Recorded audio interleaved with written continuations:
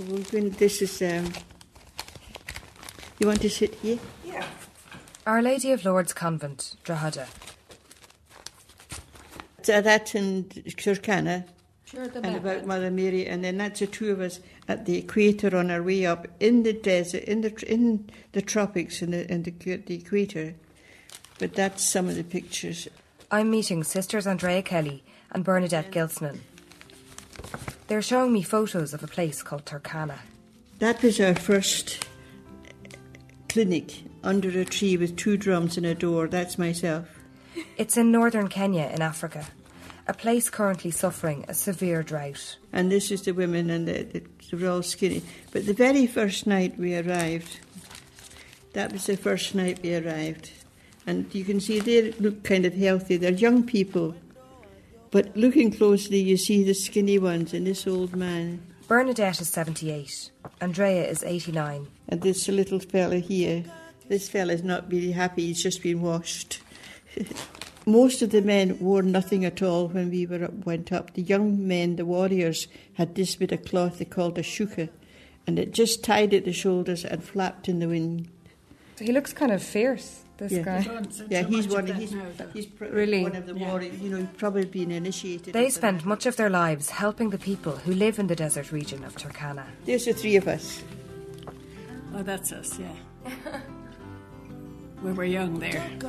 What was over 40 years ago now. And there's another place I was in, is halfway between Nairobi and Kitale.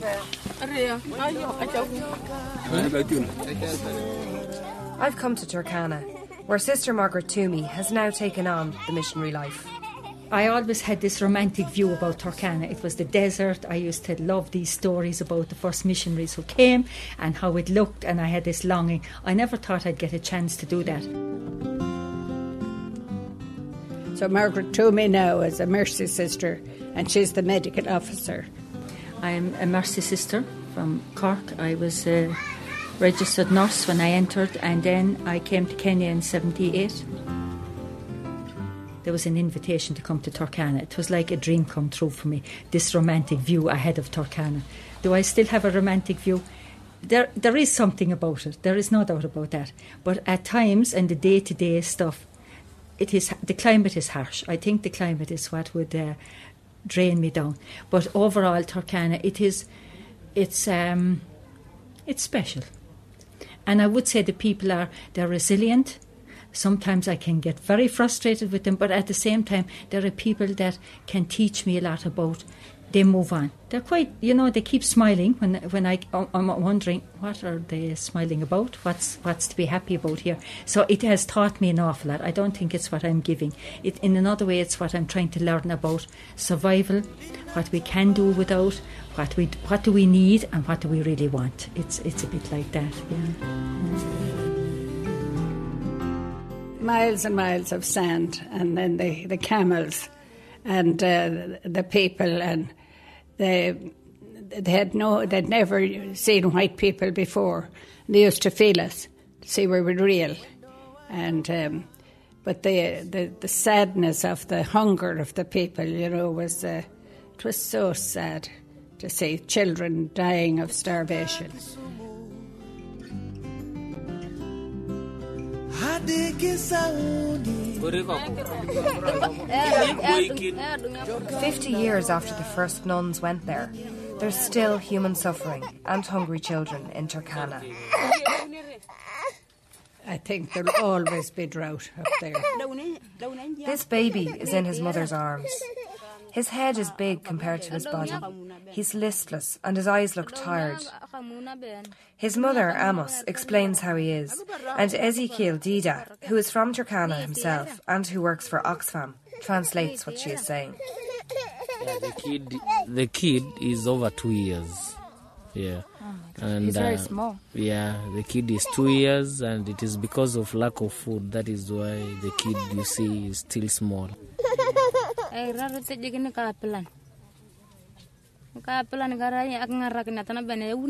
one point, she was like, even she could not sleep because the kid was very malnourished. Till when the assistance from Marlene came in, is now why we are seeing this kid still alive. the kid was almost to die. And if it were not the assistance from Marlene, this kid could have died long time ago. For herself, she's not even a beneficiary of relief food. She sleeps even hungry, and the kid is there always suckling her until even sometimes she feels the breast becoming painful. The kid suckling, nothing completely even from the breast.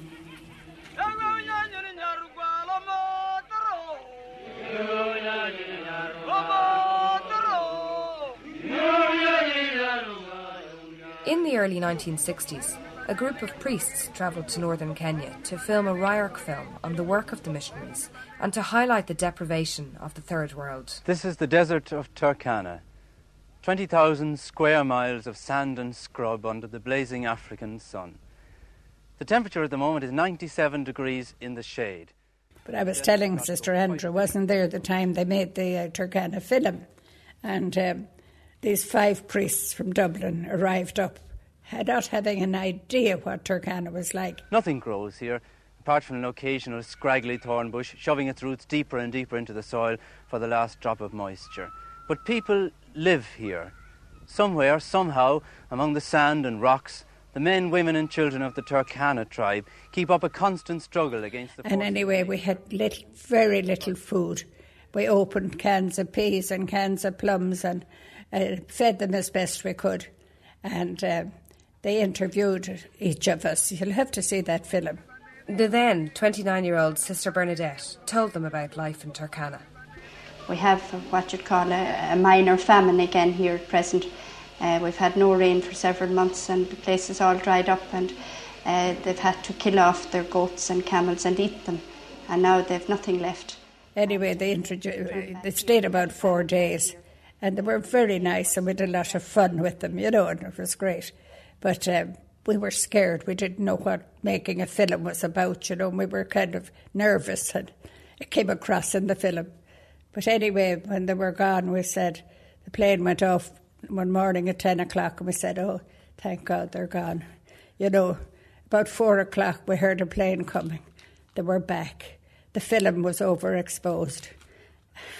But this time they brought food. They were wiser, and they stayed another 4 days. In those days, there were a handful of religious groups allowed into Turkana. Now the crisis continues, and many NGOs and religious groups are in Turkana trying to help the people there. But they can't control the rain, and for 5 years now, the rains have failed. Mid-July, the government of Kenya declared a national disaster. And after the government declared a national disaster, Oxfam at the end of July declared Turkana to be Catastrophe 1. And that is why currently we're implementing an emergency program. It is unusual, since I joined Oxfam, this is the first time I'm hearing of Turkana being categorized as Cat 1. I've been in Oxfam for 7 years.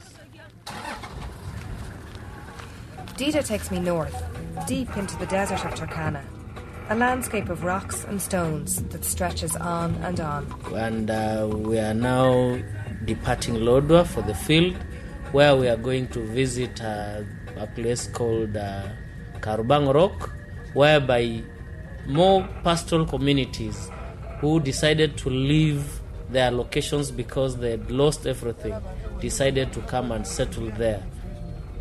Occasionally we see clusters of little huts made from branches, or people walking with goats, dressed traditionally with one cloth wrapped around them, the women's necks swathed with strands of colourful beads. We bump along the tracks and dried up riverbeds. There are no roads, and only the hardiest of jeeps can drive on this landscape. Turkana, basically, the whole day from 6 a.m. up to 6 p.m., it is shiny. You can't see clouds most of the time. And then when you come to the landscape, there are a lot of small hills, and most of the places are covered with stones, but most of the parts are very dry, no pasture. What you can only see is dry shrubs. No grass, but dry shrubs. We reach a village called Carabangarock, and we meet a woman whose name is Lamagol Ekoma. Lamagol is elderly, but like most Turkana, she doesn't know her age. She sits in the shade of a hut made from shrubs and dried palm leaves. A couple of younger women are sewing goat skins to make some clothing for her. She came to this village because it's a centre where aid agencies distribute relief food. But the food doesn't always arrive.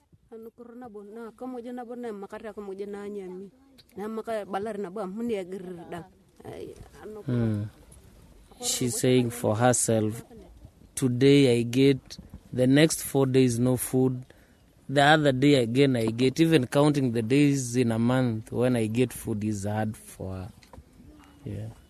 But there are days where she has no food. Yeah, that is what she's saying. And it is several days is when she go without food, and fewer days is when she gets food from after begging from people. And how does she feel like if she hasn't eaten for a few days? Bala, irana rio kwa ya kwa na penye mujito rio.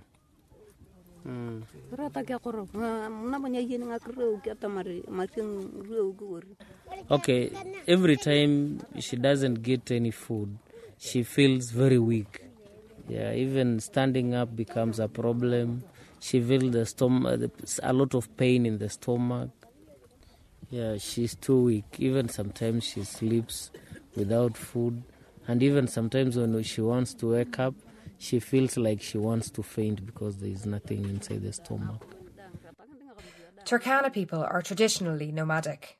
The settled way of life is not how they have historically lived. And villages like this exist only because of food distribution by aid agencies. This village was established in 1992 after a severe drought. And in 1992, Oxfam decided to get food aid on a blanket process, whereby everybody was targeted. By that time, everybody was in need in this village. That is why people came here to settle here and started this village, just because of relief food. Did this village exist before 1992? No, it was not existing. Yeah. If they lose their livestock, most Turkana have few other resources to fall back on. For most of them, animals are their only possession of any real value.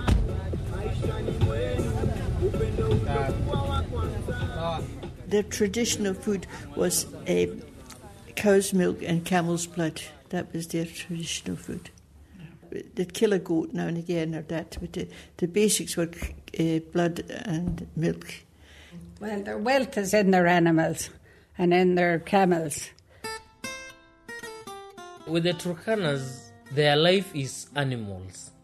Once you lose these animals, either through cattle rustling, either through severe drought, either through a disease outbreak, there are instances where even the head of those households, who are men, kill themselves because they don't see themselves going to a sedentary village whereby they will be receiving relief food, something that they are not used to. They have never tasted before. They have been used to meat and milk. Now you are taking him to life which is not existing to him. Yeah. So them is like their pride is having the livestock. In fact, even at one point, somebody cannot even decide to kill these livestock just because people are hungry at the household level. Just seeing these livestock moving, that is the pride of a Turkana. These people are nomadic pastoralists, which means they move from one water hole to another, and the animals, sometimes I won't say they're more important than the people, but they will go to any effort to save the animals, medicine-wise, otherwise.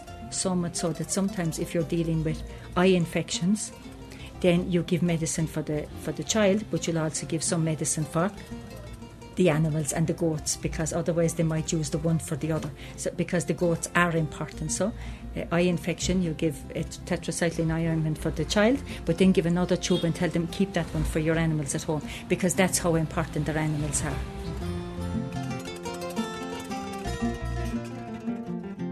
When you have a good number of livestock, maybe you have 5 herds of goats and sheep, you have a big herd of cattle, you have a big herd of camels, you are ranked to be the big men in the community. You can even marry as even 20 wives in the Turkana community. You, with the respect that you receive from the community, is the respect that even a king is expected to receive. But if you have five goats, like you don't have camels, you don't have the donkeys, you only have the goats, then you are nobody in the community. Somebody can even stay even up to 50 years without getting married, because ladies are given on the basis of how many number of livestock could you give to the parents of the lady. Yeah. Definitely, when you see the camels dying, that is when it's really crisis point, because the camels can at least go a longer time than the goats and then the cows and the others. But when you see the camels dying, it's crisis point, and that did happen. Or if they weren't dying, you saw these really emaciated animals going along the road, and that's when you knew this was crisis point. So when you see the camels dying, it's very, very serious, and that did happen this year, and we saw the carcasses, and when you see those carcasses, then it's serious, and we did see that this year. Yeah. Phil Pimon is from Turkana and is the Kenya Programme Manager for Oxfam. He believes this year is among the worst droughts in history. This drought is compared to the 1960 to 61 drought that killed camel. And actually in the local dialect, that year, 1960, is called Namotor.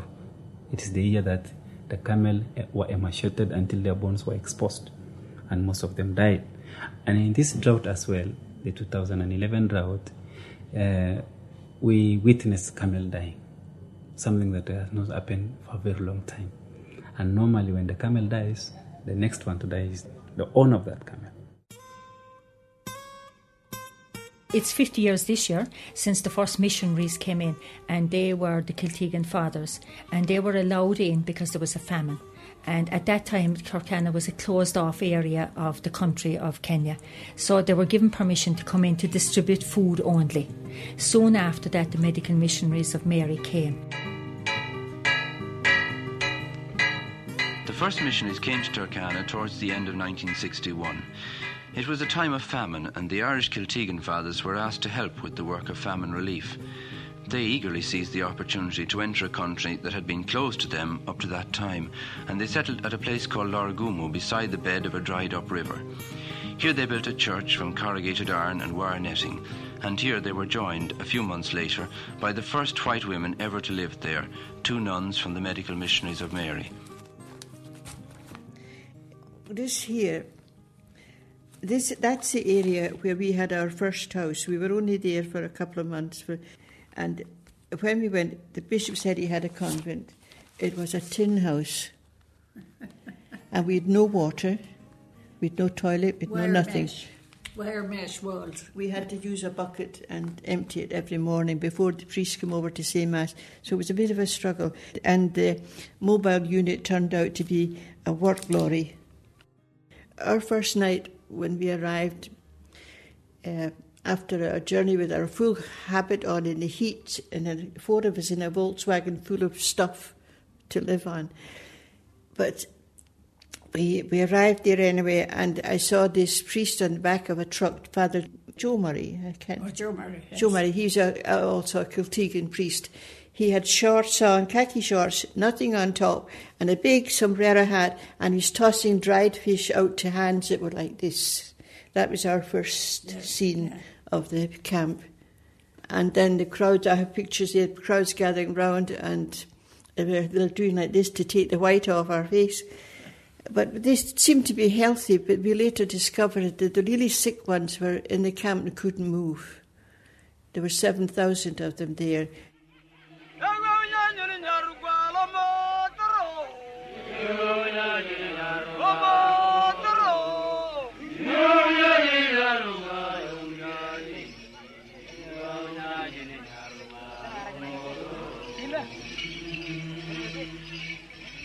Now, children, pay attention.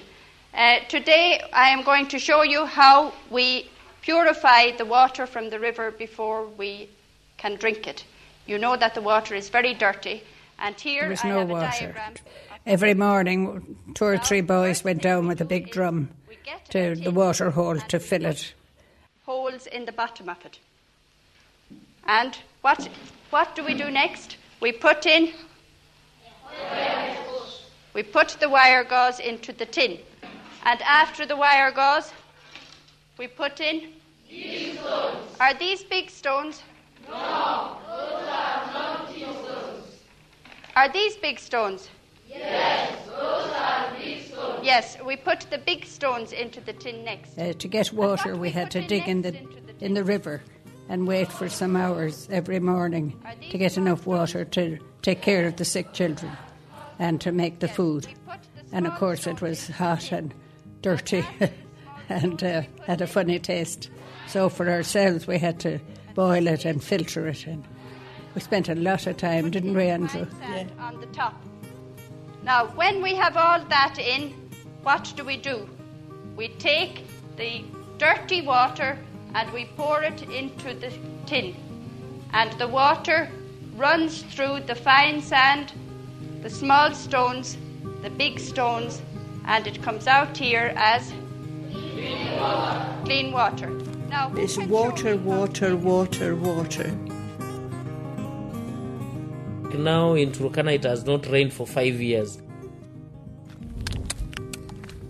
And what we are also realizing is the seeds for the grass, they have started disappearing from the soil because there is no water to make them germinate. Even if it rains, the seeds are no longer there for the grass. But during the dry periods, you find there is a lot of conflicts, people fighting over water just because they want their livestock to get enough water. To find water in Turkana, you have to dig deep. But this can be a risky business. That's the kind of water hole that they dig a hole with their fingers in hand. You know, it starts off with a little scraping and gradually water starts appearing. And they keep going to that. They can be like that woman's handing water up. It looks very deep. Yeah, I mean, it can be as wide as 6 feet and as deep for 3 people. I remember there were 3 women collecting water, 1, 2, 3 in the top of each other, and it collapsed, and the woman at the bottom was never found.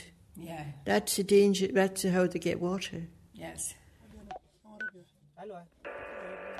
Yeah, Roger, we are reporting departure from Kaleng Ilukachoda, 3 on board. Ops normal, copy. Yeah, Roger. As we drive around Turkana, we see women digging for water, like the nuns described. But many water pumps and boreholes have now been established by NGOs, like this borehole dug by Oxfam in Kachoda village, which provides clean drinking water for the people and the livestock. It's a well 90 metres deep into the ground, and here at the trough, goats and camels are lapping up the fresh water. Now, because there is rangelands here and the other side there, people are now trying to move closer to Kachoda. They can go graze their livestock, but at the end of the day, bring their livestock here to get water, which is near them. And the source is a permanent one.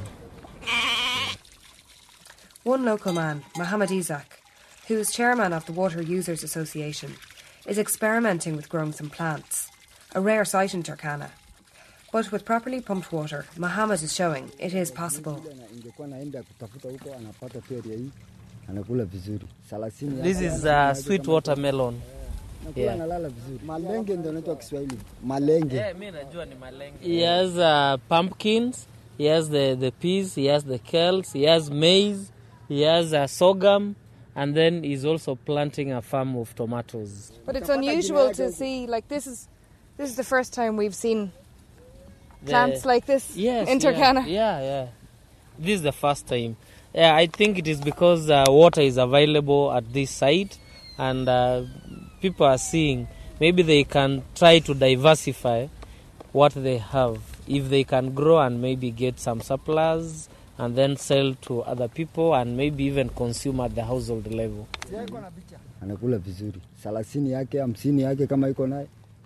For him, this is a viable project even during the dry season or the dry periods, because It doesn't wait for the rains to be there for you to plant your crops. You just get water from the borehole, then plant your crops, and then you channel water to the crops. No problem. All year, you'll be eating something from your small farm. You know, it was so dry and everything, and we used to be praying for rain and writing home to tell our parents, you know, what it was like.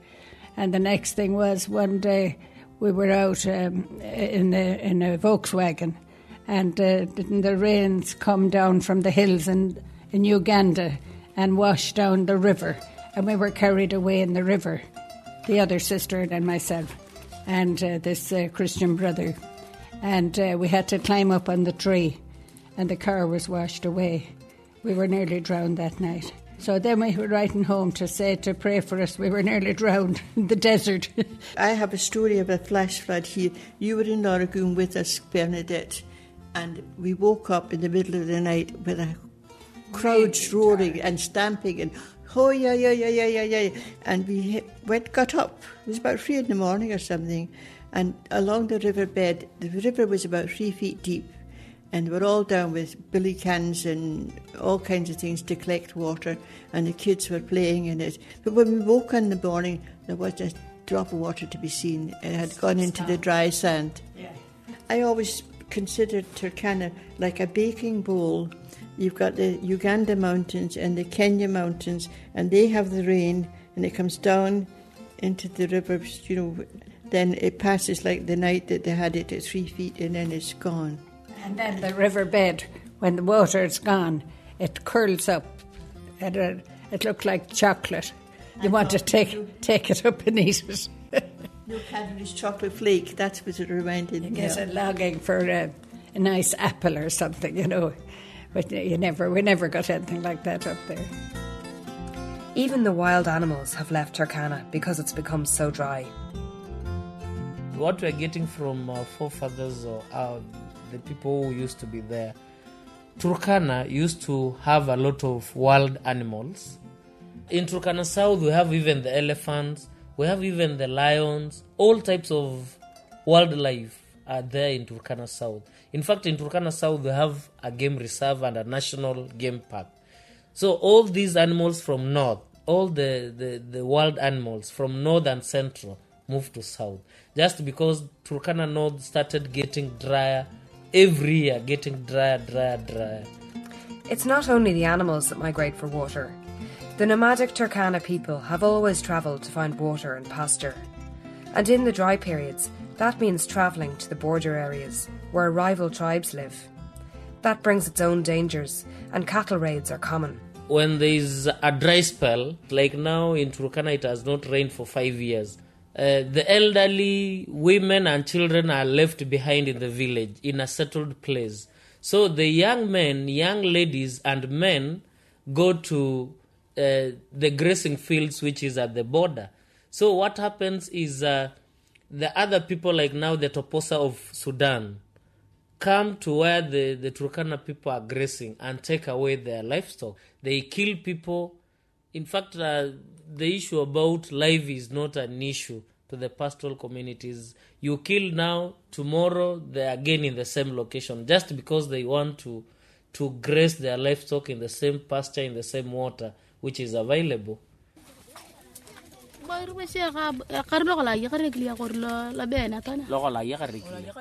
This is Noette.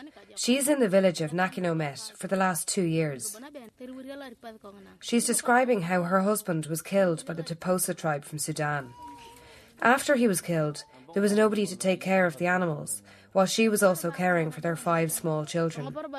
As a result, all the animals died in the drought, and now she's in this village, waiting for relief food from NGOs. Intertribal fighting is nothing new. It's a lot of tribal fight, and sometimes it's just a skirmish that they do for fun. They'll raid each other's cattle, and it takes a few women at the same time. It reminds me of one time they were in Kakuma, when the priest had been talking during Mass about love your enemies and all that, and they were saying, yes, they loved their enemies, They came out, they picked up their spear and went over to the Lorai people to have a fight. But it was kind of a schoolboyish kind. At least that's how. Maybe it wasn't like that, but that was their entertainment, you know. And you see, they have these tribal fights with the Karamoja people from Uganda, and they steal the cattle, go over the mountains and steal the cattle, and then there's a revenge on that. And very often it's the women that children get caught because they don't move as quickly as the men. And they come in to us with spear wounds in them, and it's very sad, really, you know. And then they'll have a kind of reconciliation and a big celebration then. But it's too late, really, sometimes. I'd say it's part of their life. I meet Limerick man Tony Woods, a lay missionary with VMM, who's also in Turkana, and he tells me about the more modern problem of weapons. Did you see those two with guns there? No. Guns, of course, are very common throughout Turkana.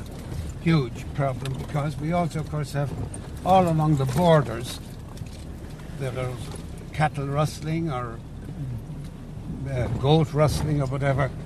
So people are shot and dead. Up in the north, we have Merile from Ethiopia. Also in the north, you have the Toposa from southern Sudan. On the east, you have the Karamojong and the G and various others from eastern Uganda.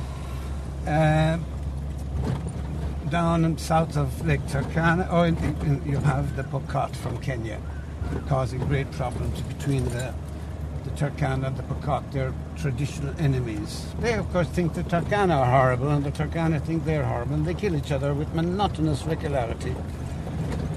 So, in the beginning, I thought, you see, that the Turkana were the only ones being attacked. And then someone said, cop yourself on, you know. This is a joke. The Turkana are as bad as anyone else.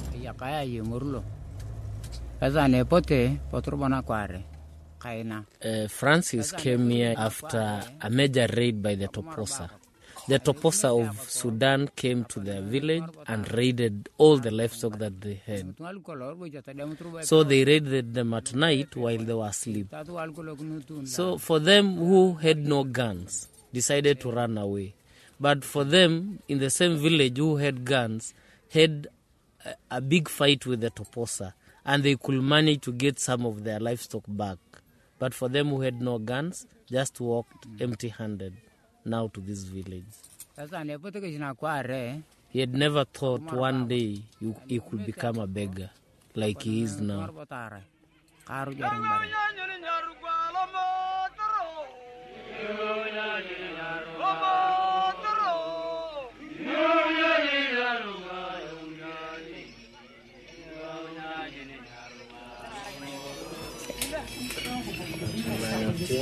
Esther, how are you? I'm good. Esther, just very quickly, the report for all the children who are being weighed and the children who are underweight. Back in the main town, Ludwar, Sister Margaret Toomey is trying to coordinate all of the health clinics in the district. But not the channels, not the channels. So anyway, Esther, give me about 1 hour and I'll ring you back. Would that be okay? Dealing with all sorts of health issues, many of them complicated by malnutrition. It is severe. Now, hopefully we'll see by the end of this quarter how the returns are showing. But already they're reporting that the numbers attending at the clinics are much, much higher. It means that the staff are overworked because the number of staff we had are still the same ones, and now they're overworked, and there's a big problem in our units. They're ringing in to say, and I feel for them. We want reports and we need them.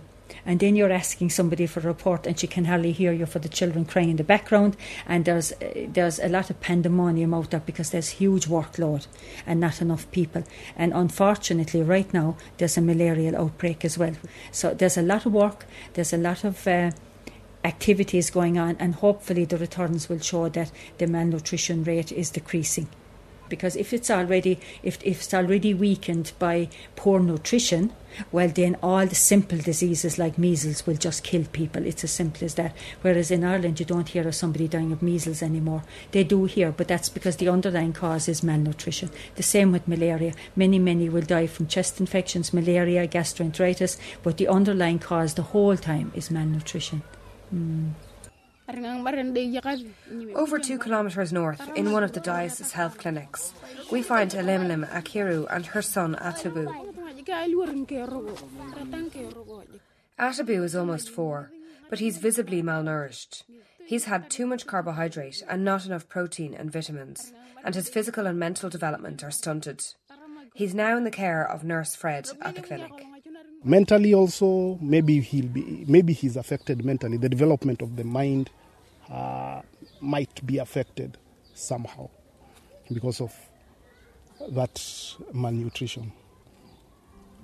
His legs look really... He's trying to walk, his legs look really weak. His legs are weak. We tell the mother to walk him around, but he tires a lot easily. He tires easily.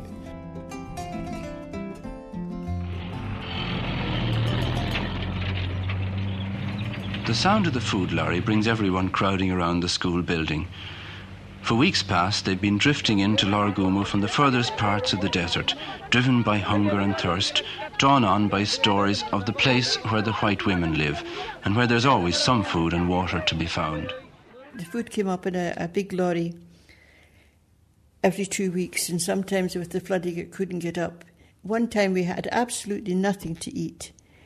Oh yeah, we had to do with nothing a lot of the time. And it can still be difficult for food to reach Turkana. For the last 3 months, people have not received food. Yeah, just because of poor pipeline from where the food is coming from. All food donations, either from Canada, either from Japan, either from Ireland, all food donations should go through World Food Programme. And then World Food Programme now to give it to the implementing agency. But even just trying to get information about the World Food Programme can be frustrating for organisations working on the ground. Yesterday I was trying to get World Food Programme to tell me what they had distributed in the last 3 months, but they didn't tell me. They said, we'll tell you on the 18th of October. We want to know that because we don't want to give out food to the very same people. Hungry people in the field, that is the community members in the field, who have been expecting this food to be getting on monthly basis. They have never received that food since July. Basically because there was a major failure of crops in Kenya. That is in Kitale, Eldoret. Those are the major locations which have been supplying the whole country with cereals, that is maize. So there was a failure last year, and even early this year there was no rain, so that extended the failure. Now what we are getting is like there is maize that is at the port of Mombasa that is awaiting clearance. So us getting food to the local community is also becoming a problem. In 84, I think that was my first experience of what drought could be. But I think one incident that stays with me is at a clinic where we had finished the clinic and there were 3 children, maybe between 10 and 5 or 6, and they were still around when we had finished the clinic. And you know, from the dust and everything, their faces are dusty, but you can see the tear stains on their faces and that. So when I asked the staff, why are they still here? It was like the dad had run away, the mom had gone to look for food, and the children were just at home hungry.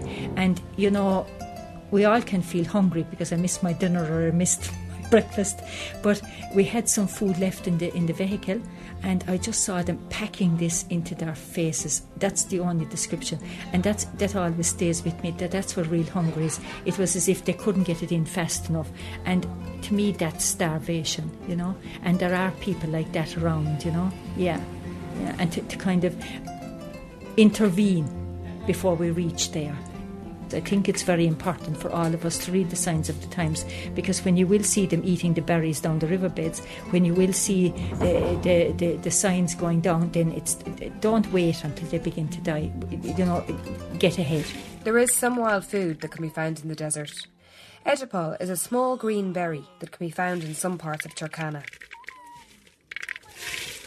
So this is the other part.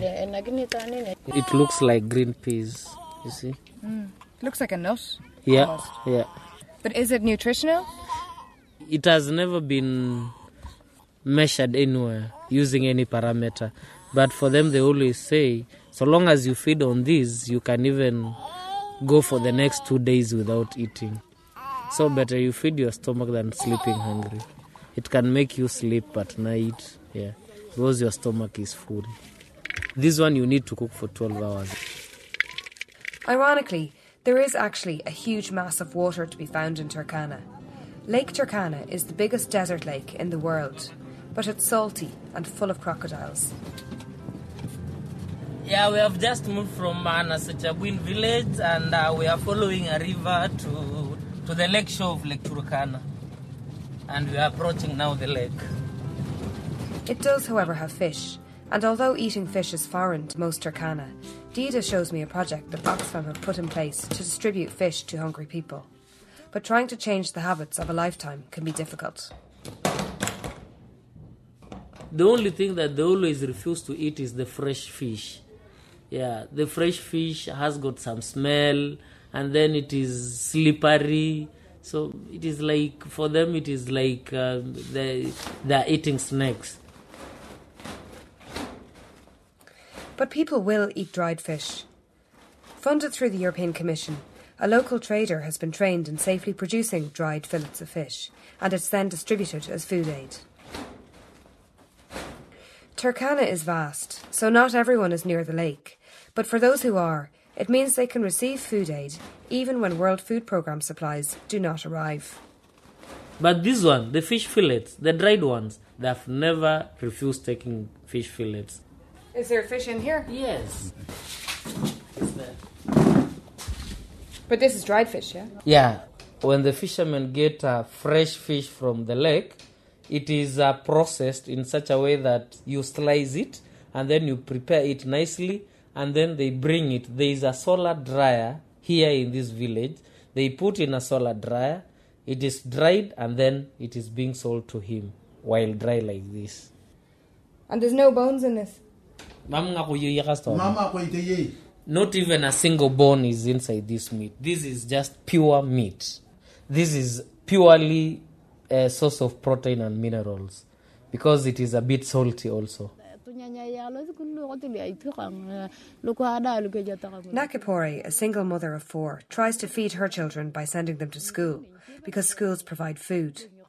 But school also costs money. But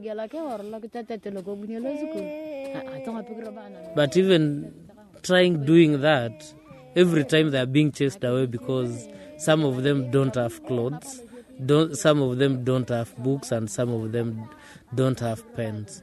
So it is like a struggle between her and the school. That is one way she has been trying as much as possible to make children get food.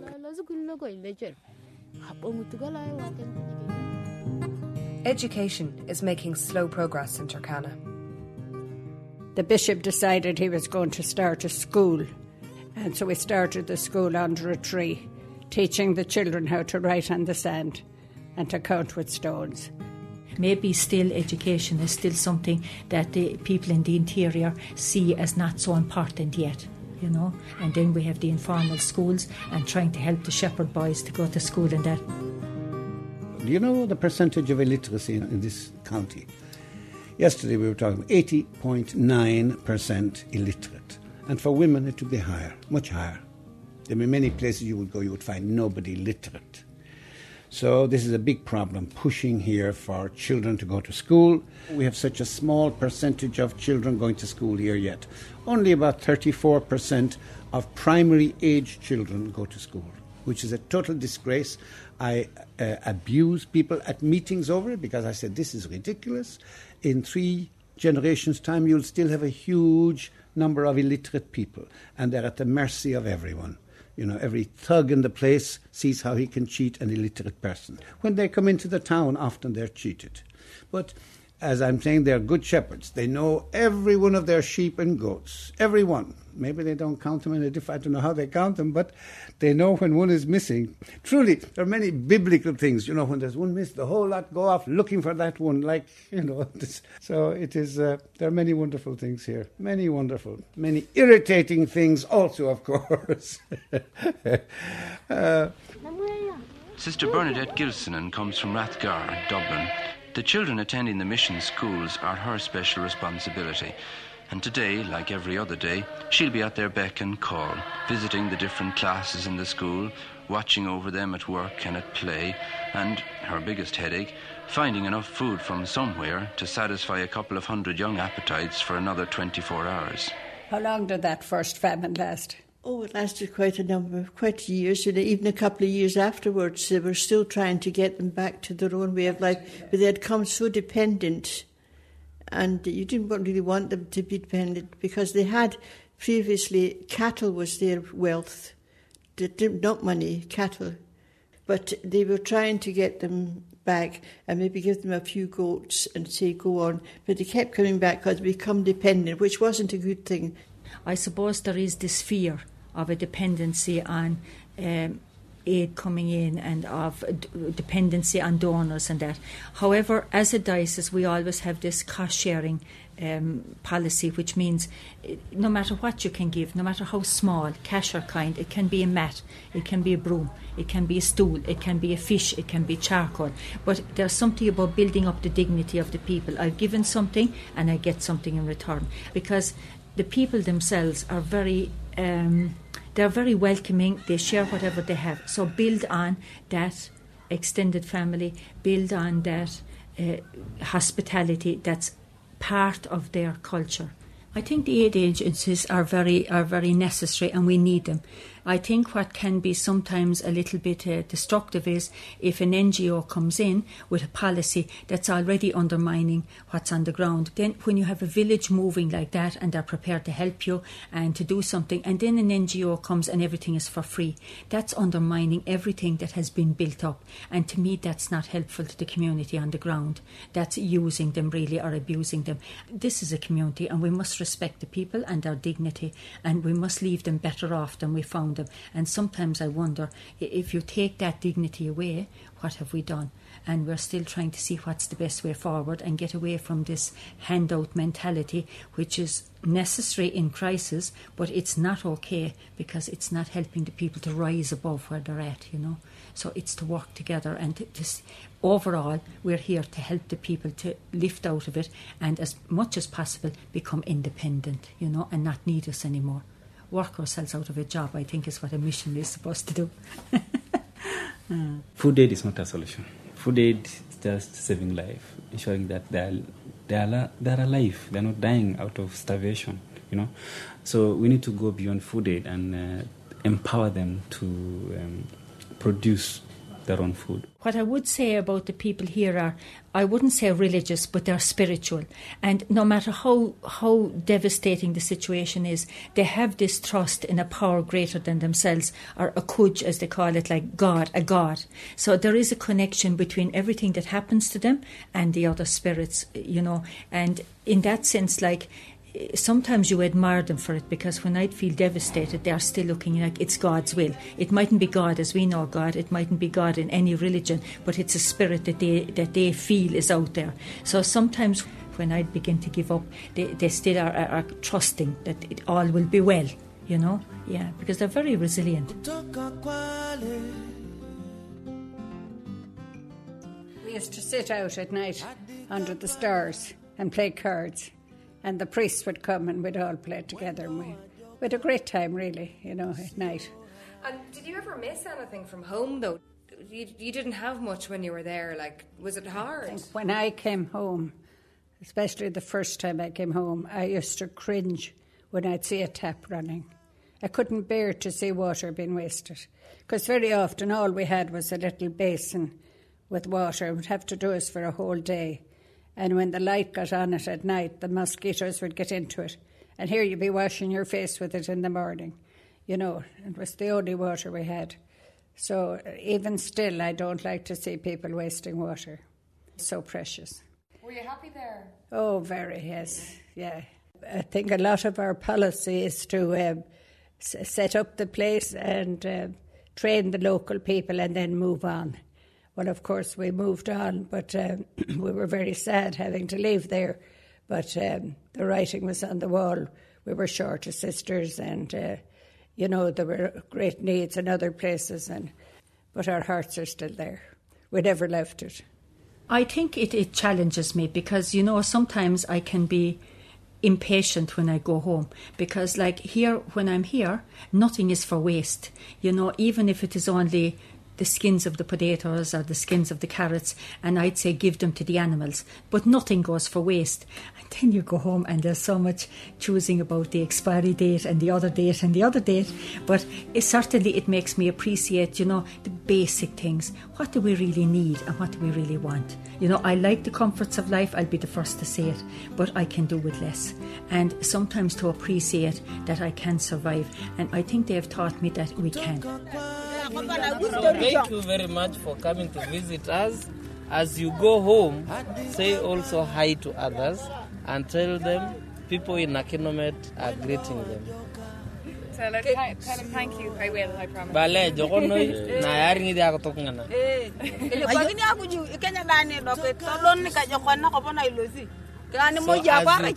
you travel safely, we will always be praying for you. Jokali na nyonya nyinyi wahuni